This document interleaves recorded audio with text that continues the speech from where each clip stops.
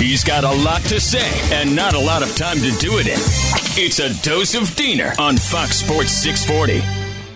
I think I caught some people off guard yesterday when I was talking about the window closing for the Buffalo Bills. So let me kind of explain myself further on that. So here's where I'm coming from with this, okay? When you look at their current makeup, number one, Josh Allen, look, they have the quarterback, right? I'm not saying that the window is closing because Josh Allen is old. Obviously, he's not. He's still in his mid-20s, okay? And he's a great quarterback. I'm not going to deny that. This is not a bash Josh Allen segment. He's a great quarterback, and they can win with him. I do believe that. Now, has he come up short in the big playoff games? Yes, he has. But a lot of great quarterbacks come up short in the big playoff games. It doesn't mean that they're bad. It doesn't mean you can't win with them. It just means they haven't won with them yet. So this is not a bashing Josh Allen thing. But what it is, it's just looking at the situation.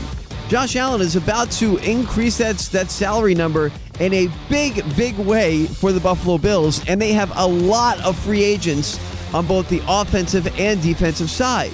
I mean, Buffalo fans can, sit there in denial all they want. Eventually, the salary cap comes calling for you at some point, right? We always say the guarantees of life are death and taxes. Well, add a third one in there, the salary cap.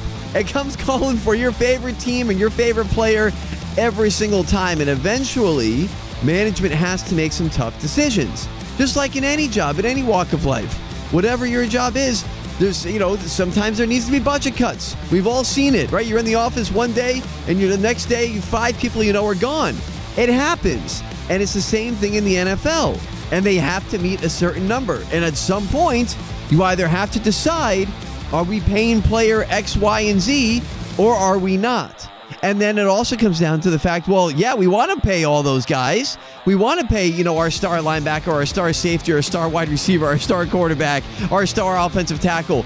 But you can't do it all at the same time.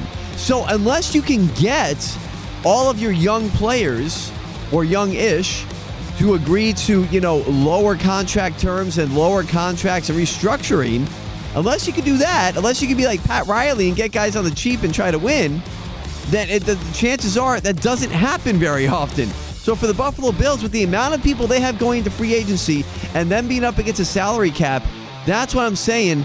I think the window, if it's not closed, it may not be closed, but that window for the Bills is certainly tightening. And I think that's very hard for the Bills fan to accept.